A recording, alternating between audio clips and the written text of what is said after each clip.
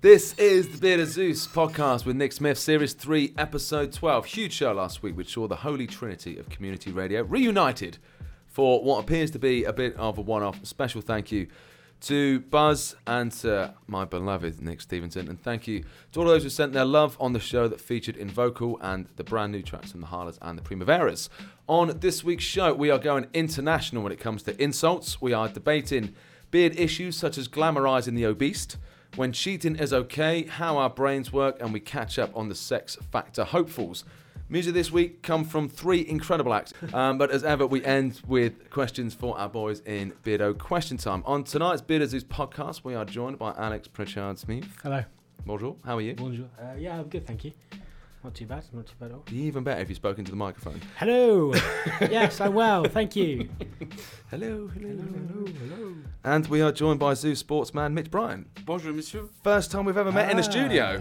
Yeah, it is. Yeah, it feels really odd, actually. Yeah, I was thinking it's gonna be weird, like putting a name to a voice. Yeah, no, I'm really late usually. It's the same thing every Thursday, and I forget to do the sports view every Thursday. Yeah, and I text you like Friday afternoon, like, hey, buddy. Shit, yeah, sports. Yeah, sorry. Hey, Nick, fuck off. I'm like, how late can I leave it? So it was really funny. We were driving down here, and it was silence in the car. We were listening to a bit of music, and we hadn't spoken for about 4 minutes. And he just starts laughing. He's just like, huh, Mitch and Pritch. And I was just like, come on, Nick. That's a match made in heaven. Yeah. That is some funny shit. Should take this tour on the road. Well, it goes well today, I suppose. Yeah, this is an audition. First and last show. So what's been going on this week? Who's doing sports? Hello. Are you just, Sorry, am I too prepared for this? I mean, I was like, I thought if he's doing this, why you get someone? it'd be a bit rude if we didn't have our sportsman do this, but that's my thing. I'm not doing this. How dare you do this? So what's been going on this week? Tony Blair has said that he now understands the Middle East a bit better than he did before he and Bush decided to go to war and pretty much completely destabilise the majority of the Middle East, arguably resulting in a situation that we find ourselves now in where normal people who may have considered themselves as normal people now shit themselves when they get on a bus in London if a brown person happens to get on. Yeah, but That's what we've been fucking reduced to. And I wonder if Mr. Blair actually realises this and his years of living in complete fucking denial are finally coming through. And he might take the blame for this. Because we still haven't found those weapons of mass destruction. I know you know your shit, Pritch, when it comes to strategy and war and whatnot, but we still haven't found the weapons of mass destruction. That's because there were never any. Put it that way. But now some are calling for former Prime Minister Tony Blair to be tried as a war criminal, which... But no, of course he's not. Like, we went to war because we had to back America because we're a medium power. Mm-hmm. We can't afford not to back our allies. Mm-hmm. What happens if shit hits the fan with us? And let's say Russia. Like, we need America. We don't have the numbers to fight Russia.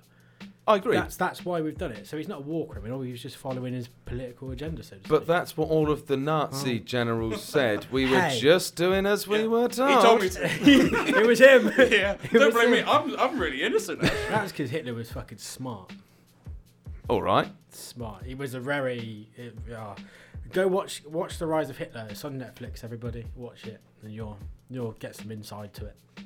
Good. Staying with politicians, arguably against Pritch, who would appear painfully fucking clueless politicians, not Pritch. Both sides on the Brexit campaign have done their best to scare the shit out of us this week. Even the Institute for Fiscal Studies have thrown their hat in the ring, much to the delight of our beloved PM. To be honest, though, I imagine it's pretty much just going to come down to migration. This is where your Daily Mail readers, your Telegraph readers will make their voice heard down at the poll stations on the 23rd of June. It might come down to economics. I think, personally, it's going to come down to migration more than anything else. How are you voting, if you don't mind me asking? I will probably say in. Yeah. Just because of the Institute of Fiscal Studies reported yesterday that it is going to potentially lead to 2 more years of austerity. But that's the thing. In and out campaigners don't really know. It's just a bit of if this happens and this happens, then that happens, then it could be a bit shit. Everybody's so easily led, I think, including me. Yeah. I'm like yesterday I was out and I read something today and a chap put it really bluntly and I was like, well, actually, it sounds really good to stay in. That's the thing. Like, if you don't know exactly what's going to happen, you're mentally not ready to make a choice, really, are you? And that's the thing. And that's the thing. There is no way to know. Either yes or no. You're still either way. You're not sure what's going to happen. Of course not. There's pros and cons to both sides, and like you said, one day the pros for leaving might be stronger than the other. And then migration study came out today. The net migration in this country was just over 300,000. So 600,000 people came into this country in the last 12 months. 300,000 went out. The government are trying to get it to around under 100,000. So by leaving the EU, that could potentially help. So again, if it comes down to migration, and I think a lot to do with our parents and grandparents who survived through a lot and have got their prejudices for a number of different reasons. Yeah, but then there's a lot more. Yeah, of course, there's much more into it than just migration no, and I'm economics. just saying, you're saying that it will be the parents and grandparents, but then you have to realise there's a lot of kids as well, isn't there? There's a lot of people that might go down and vote we're going to stay in, and they haven't even or out, vice versa, and they haven't even read anything. No. Because do you know how many people under the age of 30 vote? Oh yeah, very minimal. 3 people.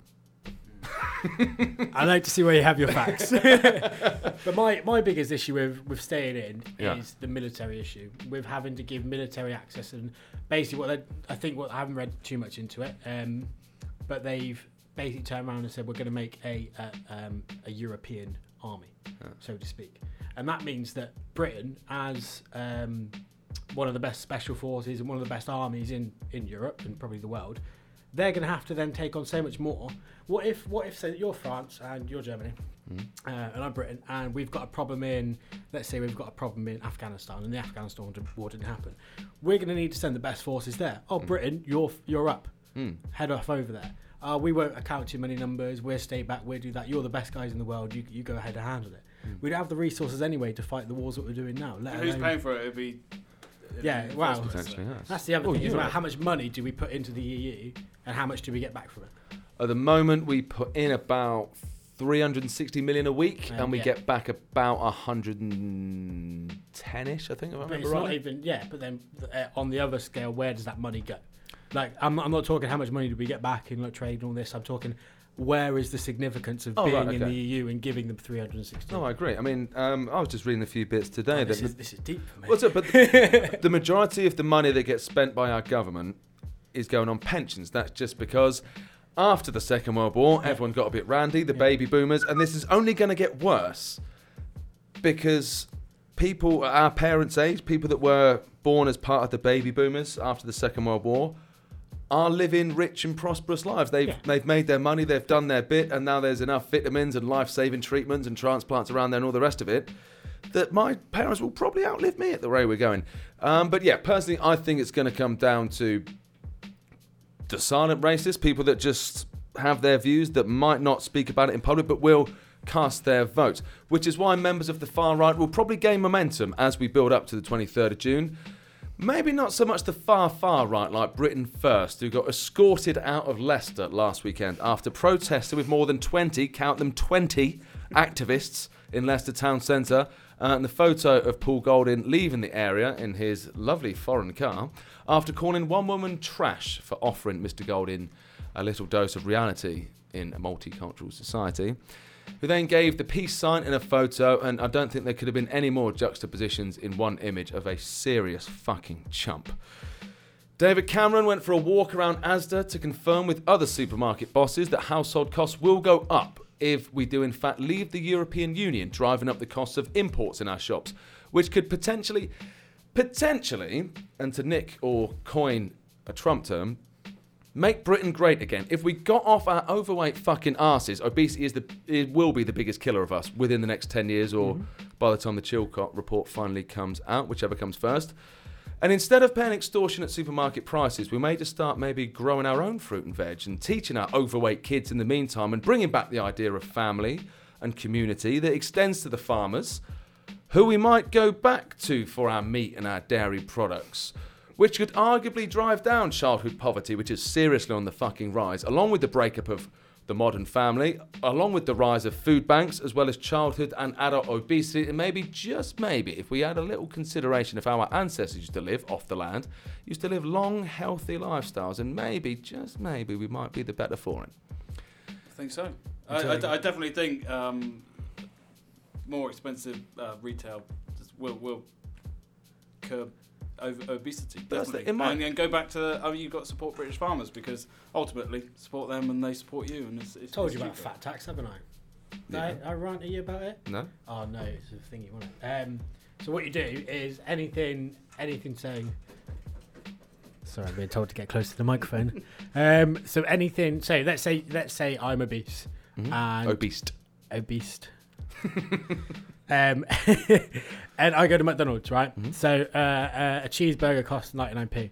For me, because I'm fat, it costs £2. You double it, right? And then they got scales. I was going to say scales. No. Can you step on the it's at the individual's discretion. You're trained.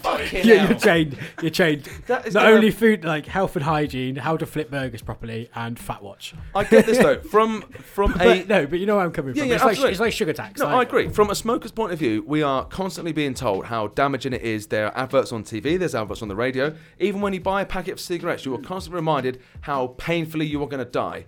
But at the same time, I would argue, because I've done documentaries on different addictions in the past, and I would argue that drinking, gambling, and drug addiction are just as severe in terms of their addiction as smoking is. As much as obesity, like we said, within the next 10 years, obesity will be the biggest killer of people in this country. So, I am constantly reminded every time I enjoy a cigarette, every time I get one out of a packet, that it's going to kill me. So, why not? Yeah, absolutely. Why can't you put a fat girl walking out of Top Man looking dejected because she couldn't fit in, on the back of every fucking packet of Skittles or every cake or fucking packet of Doritos? So, smoking's going to take a sidestep, basically, and everyone's like, seriously, don't eat that. Have a fag, really. Yeah, have a cigarette. Crave your hunger. Fucking sociable. I failed to see people's beef. It's going to go full circle, obviously. It could, and at the same time, yeah, why not put labels on every single bottle of beer? It's sociable to have a glass of wine every evening, but you're a dirty fucking smoker or you're a bit fat. Fuck, what the fuck is, or you're a fucking drug taker? No, addiction is addiction in any kind of form. A gambling addiction will ruin your life probably even more so potentially than having a crafty fag or a glass of wine at the end of your fucking day. Maybe. I am just... You'll end up going to the supermarket and everything will be behind those doors now that cigarettes are behind. Cake will be behind its own... Can I have some lemonade? They'll be like... fuck's sake. Which brand? And then they'll pull the door and they'll be like, all these lemonade... This one. Maybe I am just as high as a Russian Olympic athlete over the last 50 years or so. And it ain't just those bastards at the IOC that are making it hard to get hold of mind-bending drugs. Our very own government have stepped in to fuck things up for the rest of us, who might rely on the odd legal high every now and again, or at least the ones that have some kind of psycho effect on its users. As of, I believe, today, a 6-year jail sentence is potentially waiting for anyone having anything to do with any kind of legal high as of about now. Or if you're listening to this podcast, you've missed the boat already. Well, the thing is, right, so the thing is with NOS, and I know people that listen to this are going to have taken it, you're a fucking idiot. Like, go smoke a joint, do some MD, that's fine. But don't use stuff that cuts off your oxygen to your brain. It's fucking stupid. It's the idea is it's supposed to be like a crack or a coke or a weed replacement, depending on the severity. But that's the trouble. There's no way. What's illegal highs? There's a range of legal highs. What I'm saying is that it's not a replacement, is it? No. But because it's legal, some people who don't do their research might think, well, if I can buy it in a shop over the fucking, then it must be okay. And that's the thing. That's what all of the different. You don't read what's in it, do you? You just fucking roll it and then. And that's what all of the different bodies have been talking about on the news the last few days. That people don't know in what dosage they should be taking these things, how severe they are, how strong or potent they are. And people have been dying in quite high numbers and quite significant numbers in the last couple of months because they're taking this legal high. But that's the trouble. All it's going to happen is it's going to get driven underground. So your normal drug dealer is not only going to be able to sort you out with crack and speed and whatever else, he's now going to have some what used to be legal highs. So now they're illegal highs along with the rest of the shit you can buy off your local neighbourhood dealer. As well. But how do you go around it if you don't ban it? What do you say? Right, you can have it, but please don't take it. Don't take it. But again, in the same way that alcohol kills people, in the same way that fags kill people. I think at the end, I don't know how to put this. You're always gonna try things, aren't you? Yeah. Like I've done drugs in the past, and I've got pure. What? No way. But I did it on the mentality that I always wanted to see what it was like. Yeah. So I don't know want to talk about this, but the first time I was said no to acid, like for about 3 years. All my mates were doing it, and I was just like, no. And there was bonfire night, and I was like, you know what? I want to see what it's like. But I knew that in the back of my head, I'd try it. Even if I liked it, I said, I'm doing this once, and that's it. But after that's the trouble with addiction. You get a taste for it because of different reasons. Peer pressure, addiction, whatever it is. But like you said, like, how do you go around... oh, no, what was I trying to say? This happens a lot. This is the acid. Yeah. This is what happens. Took it once, it's fucked you now. But yeah, there's no way of controlling it, is there? So I think you're better if you're. But there's no way to control illegal drugs at the same time as there are legal drugs. That brings the point in: is there a point of making it legal and then finding a way to control the substance? Then you might as well do that with all drugs. Yeah. Going back to your past argument, though, what you think in the same way that when we work behind bars, if someone's a bit too pissed legally, you're obliged to refuse service. So you think that's the same if a fat bird walks into McDonald's, you're like, I think you've had one too many, love. Yeah, but like, so sorry, I've just thought of this. So let's say you're back in the room. Let's say you want some coke, right? Yeah. And your only way, obviously, now is to go through your dealer and your supplier and find coke. Let's say you made it legal, right, and you put it into a shop, and that drives away the need for. Oh no, because people will sell it for cheaper. I'll come back. I don't think you can ever win, really. No. If you ban it goes underground. If you don't ban it, people just take the piss out of it. Yeah, undercut. And that's what I was going to go at. Like, we've gone too far. Because it's never been taxed, it's never been a taxable product. It's too late now to start trying to change the rules. Legalise marijuana, and then people will stop doing the harder drugs because they'll be too stoned to care. Potentially. If you just ban it, it just gets harder to obtain, doesn't it? Surely. And that's a step or it in just the right becomes direction. less legal to it. Yeah. So what is the answer? Your guess is literally as good as the government's, who can only really offer a guess as to what might happen, should the worst happen, once they figure out what might or might not happen. It's the joys of living in a democracy, which has become a bit of a dirty fucking word in Yorkshire this week, as the news that fracking is going to be taking place. Now, as a democracy, I'm sure you'll understand that over 4,000 no's and 32 yeses from those in power means yes. This week's show will be called Frack Me. Moving across the pond for just a sec, if you will, the man who Jonathan Pye called the answer to the question that no one asked, Donald Trump, who declared an NRA meeting this week that the Paris attacks definitely would not have happened if the French had the same gun laws that the US is so bizarrely fucking proud of. As much as I love poking fun at our American friends, I'm also at the same time shit scared of going out there because of the underlying fact that there's more deaths because of guns out there than anywhere else in the world put together. And it got announced today that Donald Trump is 99.9% nailed on to become the Republican candidate for the American election in November, which again, this has been a scary build-up and it's getting scarier and it could only get worse. By the looks of it, it is going to be between him and Hillary Clinton on the Democratic side. Both are seriously fucking flawed in some of the rhetoric that they came out with. It just doesn't work, does it? I mean, like, no, Donald Trump is going to be the main man for the Republicans, but no one really likes Hillary Clinton. No. But no one really wants Donald Trump to be president, so they're like, who else are we Hillary? And then the country's going to be out the shitter anyway, because no one likes Hillary. So originally, I thought that everyone was just voting Trump because they knew he would not make the candidacy, or at very worst, even if he got the Republican vote, he was just going to get absolutely smashed in the actual election final, if that's what you want to call it, against the Democrats. But now you're like, well, he's managed to do away with the other 12 Republican candidates who, again, had their Marco Rubio, Ted Cruz, had some good ideas. Ted Cruz is a bit of a fucking nutcase in the same way that Trump is, just doesn't make a big deal about it. But he's been blown out of the water. But I think he's like the way that he's come on, and obviously he's got some. It's subjective, isn't it? His ideas are obviously subjective, and he knows racist, defamatory, that's derogatory, knows, sexist. With the rise of social media, it's just hitting everything. Yeah. If you start off and you say something that's offensive, you're going to instantly be put on social media. Then you've got 100 people watching that going, "Oh fuck, I agree with him. Yeah. I'm going to follow him." They're going to share 100 more people. So he's done it quite. It's quite smart in the way. And he is starting to move into the middle a little bit. Some of the shit he said is just ever so slightly starting to backtrack on a few things that's going to make the average person think, well, he did say shit, but now he's kind of taking it back. So, you know, maybe he's learnt the lesson in his ways. If you get nothing else out of this podcast, then let it simply be that you should never believe everything you read. The Independent reported on Saturday of the first pregnancy through anal sex, which was very much not the case. It just dripped out. Don't know. He fucking cream pied it. There was a tunnel that shouldn't have been there. What actually happened, an internal piercing? the lady's bladder, vagina and rectum had not separated properly is the actual fucking case. Siobhan Fenton and The Independent, you really should fucking know better before writing a headline. And finally, 1 in 3 men think about a celebrity whilst rubbing one out. Most notably and most likely it will be Jennifer Lopez, if you're a chap. According to the Metro, this is, whereas women think about Channing Tatum above others when they rub one in once in every 5 times. 20% of the time they're rubbing one out, they think the celebrity, there's a decent chance it will be Channing Tatum. What was the other thing I was going to talk about? Oh yeah, George Osborne announced that the government will retrospectively charge students an increase for the loans that they've already finished studying for. Fuck off. Indeed. What a cunt. Cheers, mate.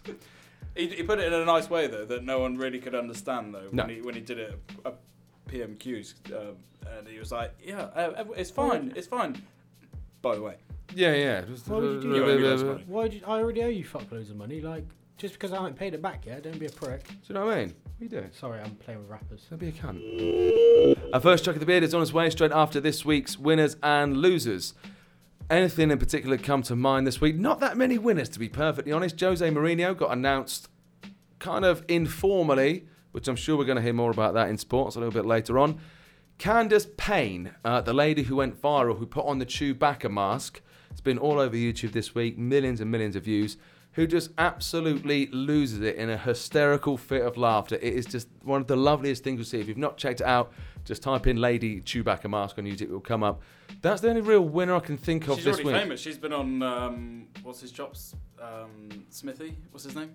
James Corden? James Corden, yeah. James Corden was in, he does the Show. carpool karaoke. He was in her car. Shit. Yeah, with J.J. Abrams and... Fucking yeah, hell. she's famous already. I have no idea. Other winners, like we said, yeah, maybe Jose. Apart from that, there's not really been that much good news going around this week.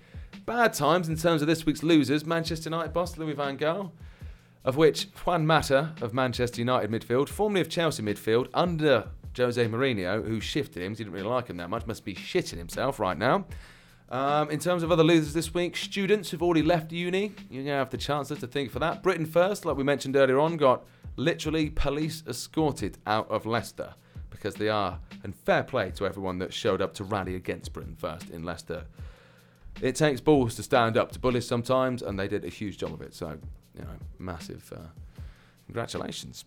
Before our list of the beard this week, it's time for our first track from a 4-piece alt-rock indie band formed in Nottingham. In a naive bid to save themselves from social and financial destitution, they decided to start making music, which, ironically, that's how Mozart got started. I really struggle to describe this track, so we're just going to let the music do the talking. This is the stunning Dull Ache from Tusk on the Beard of Zeus podcast.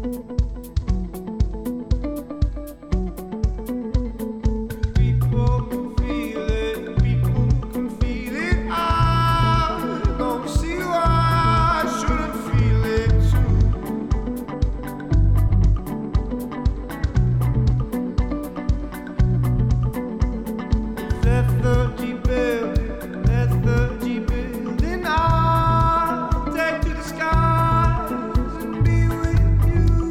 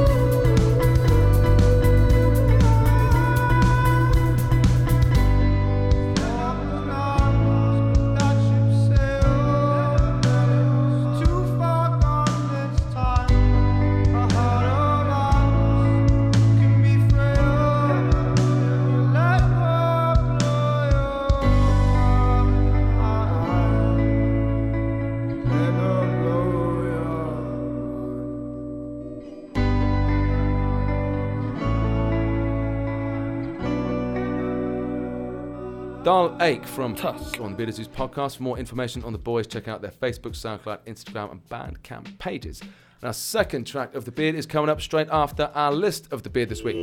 Now, you may remember as far back as one of our live shows when we were recording at Baylor Coffee and Vinyl with Freya Pixie Weir Blankenstein, our beloved vegetarian makeup artist, where we rattled off some pretty decent insults to throw at people if you ever find yourself in a particular situation that requires so.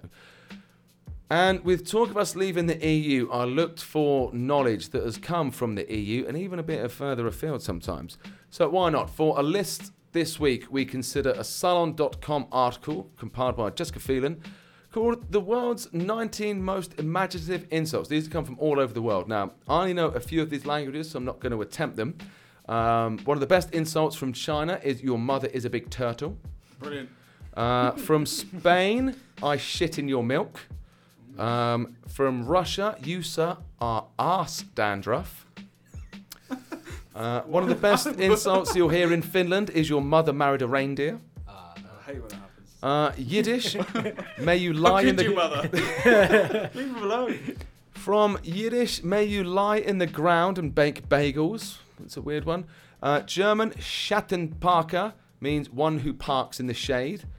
Because you have to be a total wimp to take precautions against the sun from burning your car. I don't know.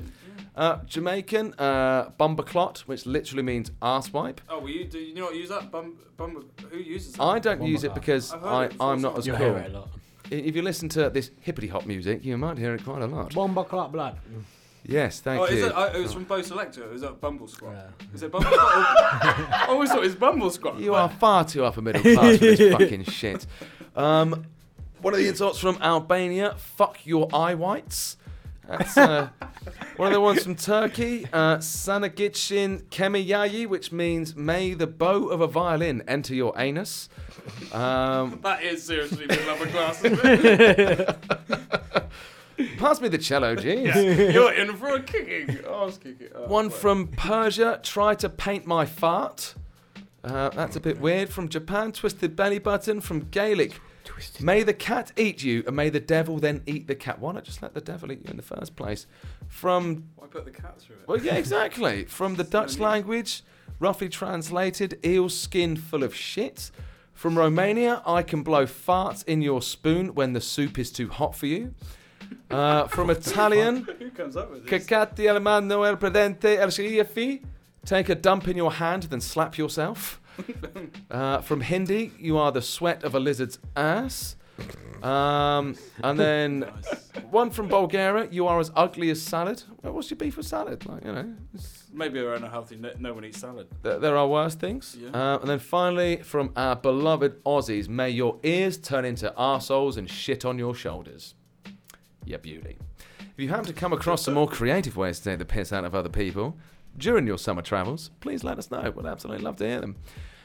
Before we hit you up with some beard issues, it's time for our second track of The Beard and first ever reggae track to be played on the show. First ever remix, first ever Romanian reggae producer, for that matter. We are very happy to play the Lion Rhythms remix of Albarosi's Police on the Beard of Zeus podcast. Policeman and soldier vista, question at the dreadlock. Policeman and soldier vista, question at the dreadlock. Well, Mr. Brown, where you depend?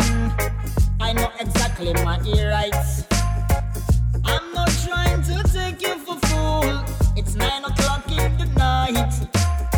Me just a walk, me no look for no trouble in New York City. But of course, there is some problem cause I'm a naughty. Policeman and soldier vista, pressure at the dreadlock. Policeman and soldier vista, pressure at the dreadlock. Policeman and soldier vista, pressure at the dreadlock. Policeman and soldier vista, pressure at the dreadlock. Mr. Brown, where you depend? I'm just smoking a spliff.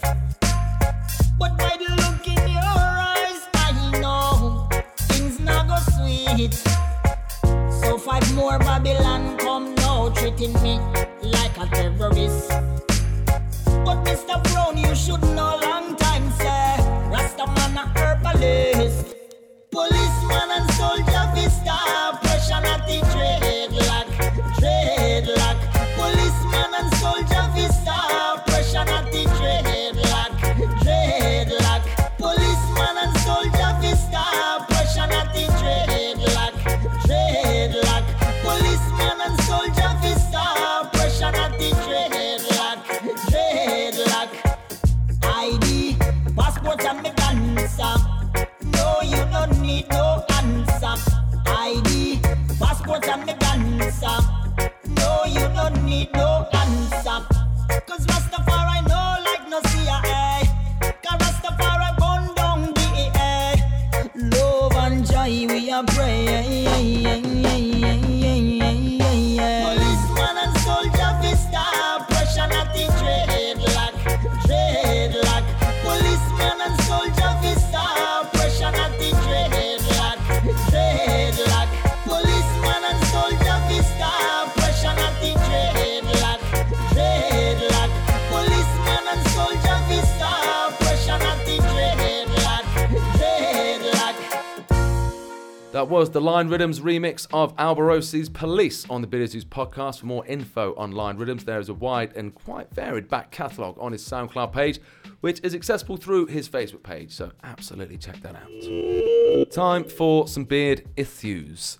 5 times it's completely okay to cheat on the woman you love, by Paul Hudson for EliteDaily.com, who describes cheating in a literal sense as acting dishonestly to gain an advantage, and that we all need to cheat every now and again, and sometimes again, to balance up the supposed inequality in relationships, because women are just so fucking hard to read sometimes. But just before you completely lose your shit, any feminist that might be listening, and argue to the contrary, just have a little listen to what I thought was going to be quite a juicy little list.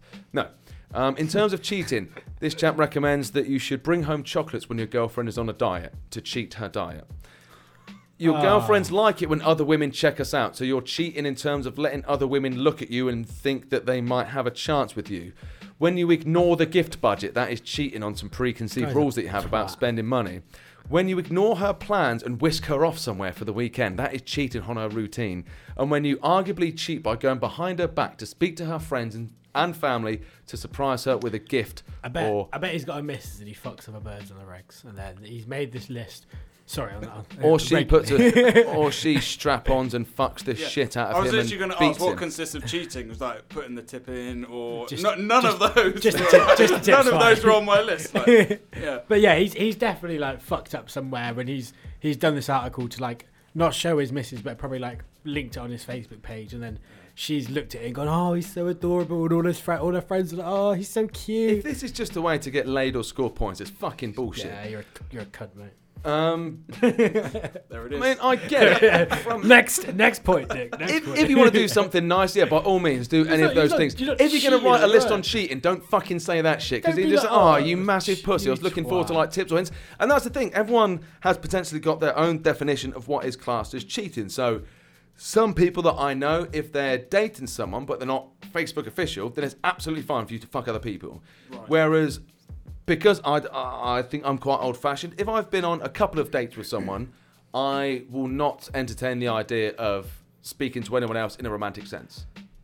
No, but if you're not going out, I very rarely know the line of going out with someone and then still dating. Yeah.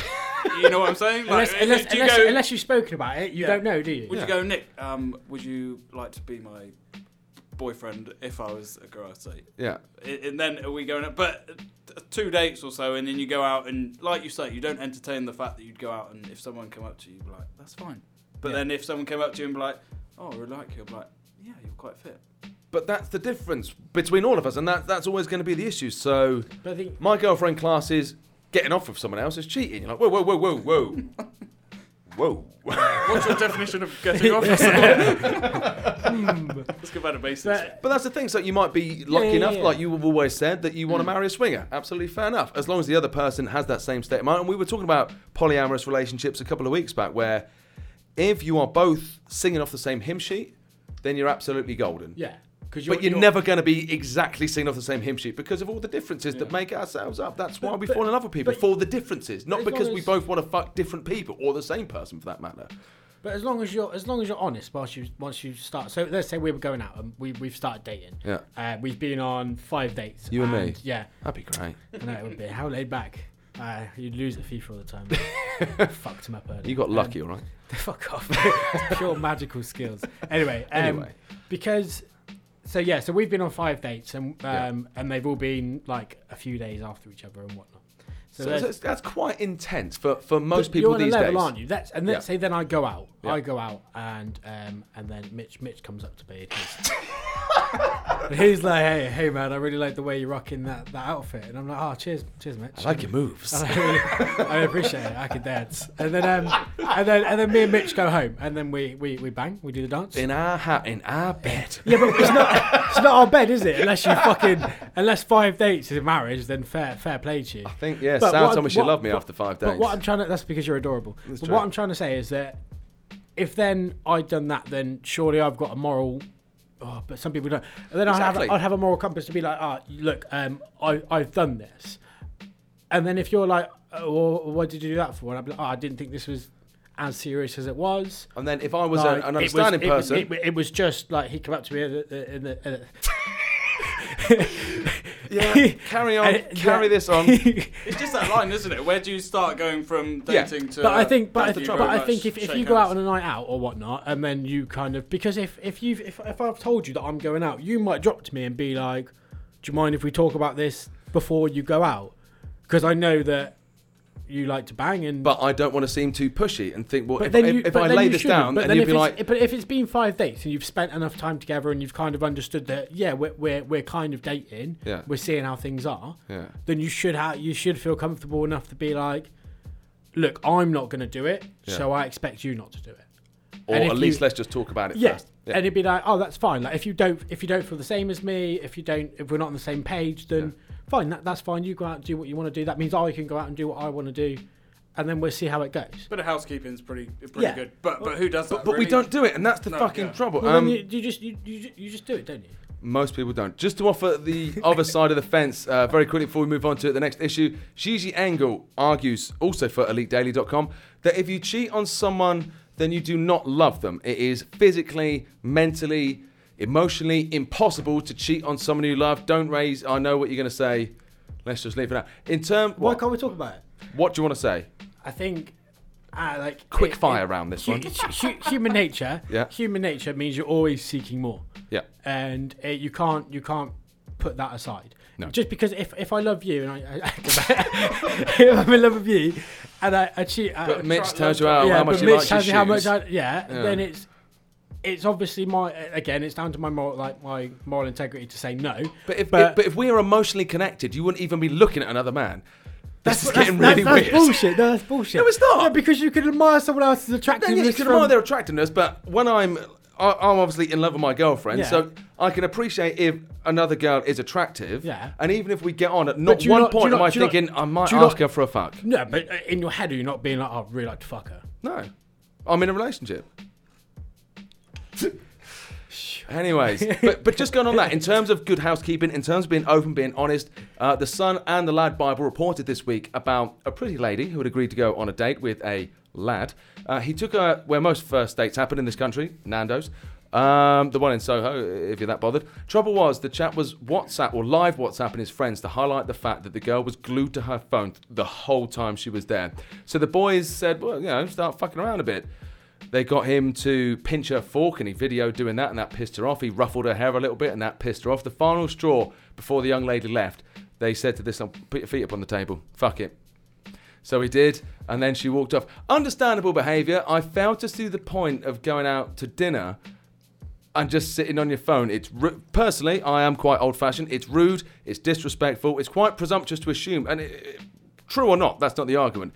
Quite presumptuous to assume that your social media accounts are going to be more exciting than sharing, granted, some average chicken with someone else that you don't really know that. But they could be the most fascinating person in the fucking world. At least they've had the bollocks to ask you out face to face, potentially. I think what I would do is just take the phone off them. Just take it off them. If they're sat there like that, you just reach across and put it in your fucking pocket. and they're like, "Oh, you." Then doesn't really set the date up for a. Yeah, it'd be like, why being like this? Like, if you've agreed to come out on a date with me, why are you being so fucking boring? We will chat about the current political climate of Sierra Leone, and we shall do so until I'm satisfied. We need to talk about how shit this chicken is, and how it's not even. Shut up. I know it's a day and age everyone goes on their phone, but still, for dates. Yeah, and like, so if I'm out on a date and I've pulled my phone out, I'll be like, I'm really sorry. I've just got to text my mum or something like that. I'm not going to then sit on there with my mates. Like, I've just happened to have downloaded Snake. Don't mind me. Oh, don't. To be fair, from the point of view to just give you both sides of the coin, it doesn't state the girl. To be fair, may have been suffering from nerves. She may have been texting her friend saying, "Listen, like he's not quite my type, or he's talking, or he's a bit quiet, or he's also playing on his phone at the same time that I am." So she may have just been suffering from nerves. To be fair, we don't know, but. What we do know, obviously, people find safety in their phones. Of course, because we spend more, 4 hours a day on average, we spend looking at our phones. So, in terms of first dates, have either of you ever suffered from nerves before a date? Yes. And what did you do in that situation? Sucked up. What? Like, sucked up. Oh, right. Yeah, I missed one of the words in the middle of that. No, I didn't even say it. I just said sucked up. Yeah, I quite... I don't know. I don't appear nervous, but I think I'm quite. I suffer a bit of anxiety. I think. I can't say that I do because I could go out with anyone. But then I talk shit. And I like talking this accent. I'm like, So where would you go on a first? Is there anywhere in particular that you would like to go on a first date? Would you prefer to go for dinner? Would you prefer to go for a coffee? Would you usually start with drinks? I've just courting. Is that what people say? Courting? No, not since the 19th century. No. Seeing someone. So, we went for tapas. That was pretty good. Cool. But yeah, it's fine. But tapas is fine. A main meal like Toby or something is. Toby. No expense spared, madam. You may not order dessert. I've got a voucher. Fuck! I've seen that in the past. No, but I think I'd rather drinks first and then meal afterwards. It's just a bit of a social stimulant drinking. I mean, because I don't drink, anyone I meet. Obviously, I'm not allowed to meet anyone anymore. But when I did, I would meet them. Mainly because I don't really get nervous around social situations, just because all I do is yak for a living. But I get it from the point of view, if you were going to say meet someone on a night out and then say, let's go for dinner one night, that is quite a lot of pressure, I think, to put on yourself to literally have a face-to-face, a face-off with someone that you know nothing about and hope that you've got a few things in common that you're going to have to figure out bang quick. Otherwise, it is fucking curtains and they could spend the rest of the time on their phone and then they're going to fuck off. But the thing is, when you get there, you sit down, you're like, oh, hi, how are you, blah, blah, blah, blah, blah, and then you sit there for a bit. And if it gets silent, you just be like, I'm actually quite nervous. Yeah, hopefully. And then that other person's going to be like, yeah, so am I. We're going to be WhatsApping our mates and I'm a bit fucking nervous. Wouldn't you? And then you laugh back and then you try and then you'd be like, the thing is, right, if you're nervous on a date, just ask the stupid questions, ask the boring ones, like, do you have any siblings? How are your family? And just be like, look, I'm just going to ask. I'm just their mates, like, what a boring prick. Yeah. Yeah, but then I wish he actually was himself. Yeah, I wish he was a bit more interesting. I wish he actually tried and made me laugh. I wish he actually asked me about how my day. You can't expect that on a first date. Why not? Because you don't. Because we're too nervous. Because you don't know what the other person's going to be like. That's why I always says, and no one ever fucking listens. If you meet someone on a night out and you're going to arrange to meet up on, I don't know, say a Wednesday night to go and get some tapas or have a couple of drinks, whatever, brilliant stuff. I always fucking say, ring them at one point in between when you actually got their phone number, before you actually meet, and just have literally a 3-minute chat on the phone. Who rings though? Who rings people these days? I do, and I've got a 110% success rate. 110% is not a thing, but you would ring people that give 110% do clearly not understand percentages. Even if it's just like, hi, are we still on for thingy? It's literally. I just thought I'd call you just to confirm. Exactly that. The first 10 seconds are awkward as fuck, and you know that they're looking at the phone like, why the fuck? And if they answer it, and I know, that's a good sign. Yeah, and I know that if they answer it, it's a sign that. Usually like, who's this? We met on Friday. Who are you? What do you want? Hello, it's Mitch. You still have a drink? Fuck off. But I know if they answer the phone, they've got a pair of bollocks, and I only date people with bollocks. No but are a bit more confident. That's the thing. At least you can sit down and then make fun out of the fact that you were, it's a talking point. And obviously they're going to be a little awkward. And every time this happens, hello, hey, how are you? How's your day? But you're not going to be that confident. I am. Because I know that it is 10 times better than texting them like, all right, how's your day? And you'll get a fucking lol texter that just texts back live. Fuck you. Write something more fucking creative. Write them a letter. And you get... Yeah, that's been done. But you can get to know someone like 50 fucking times quicker if you just give them a ring on the phone for 2 or 3 minutes. And they're like, oh, is everything okay? Yeah, I was just walking home and I thought, to be honest, I was a bit bored. I thought I'd see how your day's going. But, if you're busy, I can catch you later on. Oh, no, it's fine, it's fine. I think it's either call them and have get it all out or text all day. Useless shit. Hi, how's your afternoon going? Oh, how's the latter part of your afternoon going? You're like, did you have but as many sexual predators have proven, you can be anyone you fucking want on a keyboard. Yeah. Stop raising your eyebrows at me. Okay, beard issue the third. Army veteran turned famous fitness fanatic John Burk. His rants are getting ever more, let's say, impressive. Last week he talked of how celebs in the fitness game have forgotten their roots. This week, fat shaming, more importantly, and the glorification of what he calls committing food suicide over the story of a photo of plus-size model Tess Holliday was posted by a feminist group promoting a feminism and fat campaign. Taken down by Facebook as it was against the social media site's health and fitness policy, to then be restated with an apology. Tess in the video talks about body confidence and how hard it is for many of us to fit into these socially constructed boxes of what's healthy, what's attractive, what's skinny, so on and so forth. Whereas Mr. Burke disagrees. He makes arguably valid points that we pander to feminism, for instance, that we pander to the obese, and that it is not a case of insulting obese people. It should be more of a case of helping people who suffer with their weight. It is an addiction. And demonstrating how much more enjoyable life can be if you actually get out, get some fresh air, and be encouraged to do so. Eating sensibly, it's not fun to eat sensibly all the time. We're not saying that. We all know from the age of 4 years old that if you have a McDonald's every day, it's not good. Very base level. And we know this. And he highlights that things like anorexia are just as unhealthy as being obese in terms of what it does to our bodies. That needs to be taken into consideration when we are discussing health. Of course, just because you're skinny doesn't mean that you're healthy. In the same way that you might be slightly heavier than what is considered attractive, you might be even healthier than these girls that go out every Saturday night looking for a bit of Swindon Town cock. I don't know. But well, you do. Well, yeah. But yeah, the health side of things is important, and in terms of promoting the wrong message to our kids, I would argue that any kind of addiction has some basis somewhere. Psychologically, it is psychologically rooted. You don't just start eating 10 roast dinners a day just because, well, fuck it, I had nothing else to do. You don't just start making yourself fucking sick after every meal just because it actually feels quite nice doing that. It's done for a reason, for whatever it is. If we're trying to please people, even if it's just going to be strangers on social media that we don't actually really know or don't generally care about, we do these things for whatever reason. There's always a reason for it. But do you think that people who are overweight and at the same time people who are anorexic, we need to be helping and encouraging people to be a little bit more health conscious.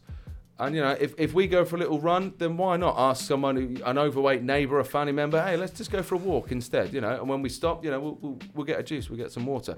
And I get it, it's difficult without trying to be patronising or condescending. And anyone that is suffering with any kind of addiction, particularly when it comes to image, because of the way we are these days, people get very, very... uptight. Yeah, absolutely fair enough. Because fat people know that they're fat, and they can't do anything about it because they feel they've been pigeonholed, they've been boxed, and it's too hard to get up. And so, as many people have disagreed with John Burke and ranted and said that he's been a bit kind of insensitive, I don't think so. He's encouraging that we will become just a little bit fitter. People that struggle, they just need a little bit of encouragement. I get this whole thing about you're like, so like you do you kind of thing. So like if you're fat and you don't mind being fat and you're happy, but I don't like the idea of then posting like let's say like a X size plus model in her fucking bikini on social media, because all you're doing is you're saying, hey guys, it's okay to be fat, it's okay to be unhealthy. No, it's not, because not only are you fucking up your own body, you're also fucking up other people's lives as well. Yeah, anyone that looks up to you. And that's the thing. In terms of confidence, I absolutely love confidence in anyone. If like, let's say if you have a kid, right? That kid wants you to stay alive for... So let's say like my mum and dad, I want them to stay alive for as long as possible so I can enjoy it for as long as possible. Yeah. Right? And they're both kind of healthy people. They're both 50s now, and they're getting on, but they try and stay fit, they try and stay healthy. Right. And it's like, if you're fat and you're medically obese and medically obese and you're not looking after yourself, you're not going to have the long life, and you're not going to live till past 60 and whatnot. You're not going to have those years of having those grandparents. And there's a decent chance your kids will follow suit. Yeah, of course. I would argue. That's the thing. If you go around town centre, so you go around town and you see kids that are just fucking stuffing their face for whatever they want and whatnot. Yeah, it might be a treat day and whatnot. They might have rules and regulations, but 9 times out of 10, that kid wants a McDonald's, so he'll get one because the mum and dad want one as well. So you shouldn't be advertising that it's okay to be fat. You shouldn't be advertising it's okay that you're comfortable being fat. But if you were like slightly overweight but you're healthy, or you were fat but you still ran 2-3 times a day, you were still doing the exercise but eating as well. As long as you counterbalance, it's like when I was trying to lose weight, my Sam said to me, my older brother, he said, mate, eat what you want, do what you want. As long as you're happy and you're doing the exercise that counters it, it doesn't matter. I get it. From a philosophical point of view, we should all do whatever makes you happy. You're not happy in your current relationship, then fucking move on. Yeah, it'll be a bit shit for them, but they will hopefully move on. You're not happy trying to be skinny all the time, then yeah, eat a fucking burger. You're unhappy, whatever. Yeah, I get it from that point of view, but we all live in these little boxes where we're all trying to most of us, we are all trying to please someone else. We have constructed what we should be in terms of our role in society, in terms of how we should look, how we should act, how we should dress. And that fucks a lot of people up, and we need to be appreciative of that. So going back to the actual point in hand, so this guy is doing the right thing. I believe he is promoting the idea of health, which is a good thing. He is saying that, look, you can do what you want and you can be who you want, but make sure you're looking after yourself. Yeah. Because if you don't look after yourself, it's going to bite you in the fucking ass. Yeah. Finally, Beard issue the 4th. We briefly mentioned the Sex Factor on last week's show, on how 16 civilians are taking part in the Sex Factor to not only win $1 million, but to become a member of the adult industry. Reported on Thrill List this week, it offers just because she's tatted up. Hero D protagonist, who is a deviled egg enthusiast. I think we can all present. This one made me a bit. So who's this? Blair Williams. Fun fact: until very recently, a total virgin. Yeah. So how have you gone? Quite a weird thing to be involved in. Being banged once to that. Oh, maybe she was like gangbanged or something. Maybe the first time was like the best. Yeah, the experience of her life. She was like, "This is brilliant. I want more of this." Game. The Brits, Kaylin Blake, who is a lover of orgies and BDSM. What does BDSM stand for? I don't. Bondage, domination, submission, and manicisms. Sadomasochism. Is it right? Mechanics.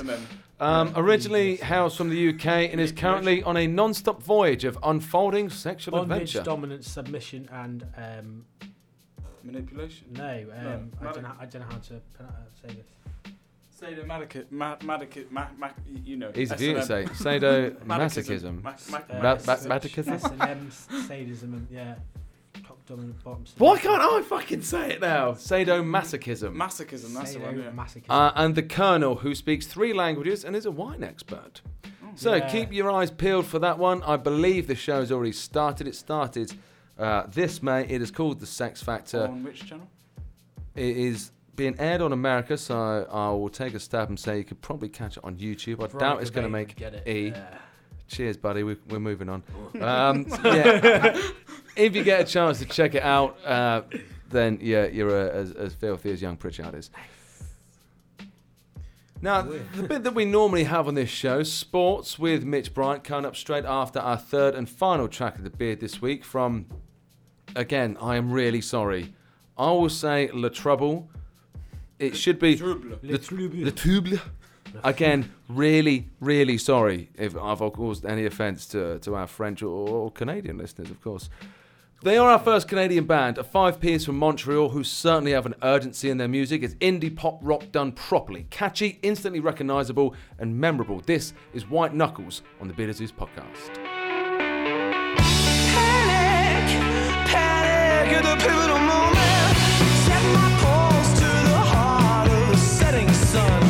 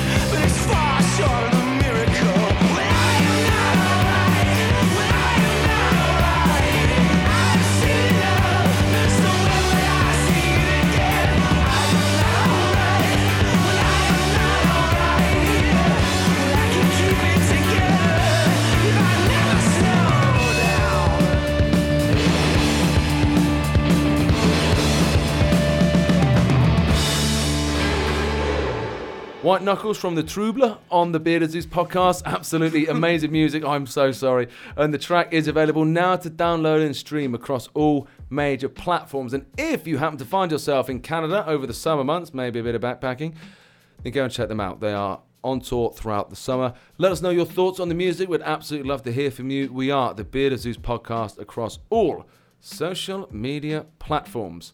Beardo question time coming up straight after. First time ever in the studio, live Zeus Sports with our resident sportsman, Mr. Mitch Bryan. Thank you, Nick. Thank you. I always wanted to say that when I record it. I'm like, but I'm not quite sure how it would fit in. But okay, so this is your sports, Nick. Sweden striker Zlatan Ibrahimovic, that's the one. So he has decided on his next move, but remains coy on a possible transfer to Premier League club Manchester United. The 34-year-old who is leaving Paris Saint-Germain after his contract expired said he had many offers from around the world. He scored 392 goals in 677 games, and last season was his most prolific with 50 goals in 51 matches, a record for PSG. His 38 league goals were also a club record, so pretty damn handy. They were indeed. In rugby union, Callum Sheedy, I prefer Sheedy. I knew it was Sheedy, and I said Sheedy. Kicked 22 points as Bristol returned to the Premiership for the first time since 2009, despite a 34-32 loss on the night against Doncaster. I want to say Rovers, but I'm not sure that's right. After winning 28-13 in the first leg, the hosts never hit top gear, but held firm for a 60-47 aggregate victory. And really good for Bristol too. And the Premiership, I think it'll be good. Local side. In Formula 1, Red Bull's Daniel Ricciardo sprung a surprise for comfortably heading the Mercedes drivers in second practice for the Monaco Grand Prix this weekend. The Australian finished 0.606 seconds quicker than Lewis Hamilton, who earlier set the pace in first practice. Hamilton's Mercedes teammate and championship leader Nico Rosberg was third, a further 0.293 seconds adrift. Also, the family of late Formula 1 driver Jules Bianchi are taking legal action following his death last year. The Frenchman suffered fatal head injuries when his car collided with a mobile crane at the Japanese Grand Prix at Suzuka in October 2014. British firm Stewart's Law, acting for the Bianchi family, are planning to sue the FIA, Bianchi's Mauritius team, and Bernie Eccleston's Formula 1 group. Cricket this weekend, the second test between England and Sri Lanka takes place starting on the 27th, Friday, at 11 o'clock at the Emirates Riverside. Tune into that. In tennis, Rafael Nadal registered his 200th Grand Slam victory with a crushing 6-3, 6-0, 6-3 win over Fusundo Bagnis. Very hard not to say Baggins there. In the second round of the French Open, the Spaniard, who is attempting to win the 10th title at Roland Garros, dropped the first two games against world number 99, but then won 18 of the next 22 to ease through. Also, world number 2, Andy Murray had to fight back to beat wildcard Matthias Burk in 5 sets and secure his place in the French Open third round. The British number 1 lost 8 consecutive games to drop the second and then the third sets to inspired 22-year-old Grand Slam debutant. That's all from your sports. As we say, back to you, Nick. Back to you, Nick. Thanks, Mitch. Don't forget you can catch Mitch every Tuesday on Swindon1055.com or Swindon 105.5 if you happen to be in the catchment area. Swindon1055.com from 4 p.m. Greenwich Mean Time for our international listeners. It's good. Good work. Good, yeah. Usually it takes me about 10 times to get it semi-perfect when I send it to you. First take wonder. All over it. So over the last couple of weeks, we've had some very special guests in the studio. We've had Sean Buswell for a couple of shows. We had our beloved Nick Stevenson on last week's show. This week, Zeus sportsman Mitch Bryan, of which I've asked Stevenson, he came up with nothing. I've asked Buswell, he asked me about my jeans. Is there anything that you want to ask me? Nick. Yes, Mitch. Why isn't your beard as big as it should be? I get paid a lot of money to talk, so I have to be kind of presentable. I wish there was pictures when me and Sal first started dating. I was only working at a bar part-time, so I didn't have any kind of responsibility, and there was pictures of me on Brighton Beach, and it was fucking hench. You've got a bit of responsibility, bearing in mind the podcast is Beard of Zeus. You need to carry some sort of that. I know. I'll let you off the Zeus bit, but I know you're pretty damn popular, but still. He controls the sea. Or thunder. I can't remember what that was. Thor. Not important. Poseidon is sea, right? Yes. Yeah. But there's Swedish ideology. There's Greek ideologies and gods. It's all a big religious thing. Pritchard, any final words for this week? Anything you want to get off your chest before we say toodaloo? I don't think so, actually. No, just. Well, have a wonderful time abroad. Have a nice. Oh, thank you. I will do. We're talking about it at the moment. It's a bit up in arms. It was meant to fucking be sunny, and we were like, we're going to Berlin. Berlin is lovely. For the what was it we were talking about? Was it sex shops or sex clubs we were talking about the other day? In Berlin. Gay bars. Gay bars. Yeah, that was what we were talking about. There's obviously some stuff. As a city goes, Berlin is like. We're going for a long weekend. Me and my 2 uni mates. Just the lads.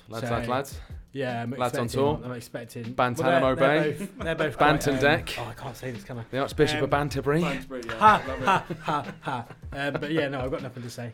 But have a lovely week, and we'll be with you again sometime in the near future. Hey, you should work in radio, buddy. A huge thank you to Pritch as ever, and you have a good time, buddy. That's okay, thank you. Mitch, absolute pleasure to have you with us, sir. It's been great. Listening is always really good, but to be here, even after a couple of beers in the Goddards. Yeah, no, it loosened me up. I'm like loosey goosey right now. Obviously, a huge thank you for this week's music, and a huge thank you to you for listening. Keep it up with the likes on our Facebook page and sharing the podcast, and let's all just have a moment to pray for a Plymouth win in the League 2 playoff final this Monday. Have an amazing bank holiday weekend, and we'll see you next. Oh, yeah, and Vice, who told us that beards aren't cool anymore. Hey, Vice! Fuck off, Vice. Fuck you! When have you ever been cool? You know what I'm saying? Trying hard. We'll see you guys next week. Bye.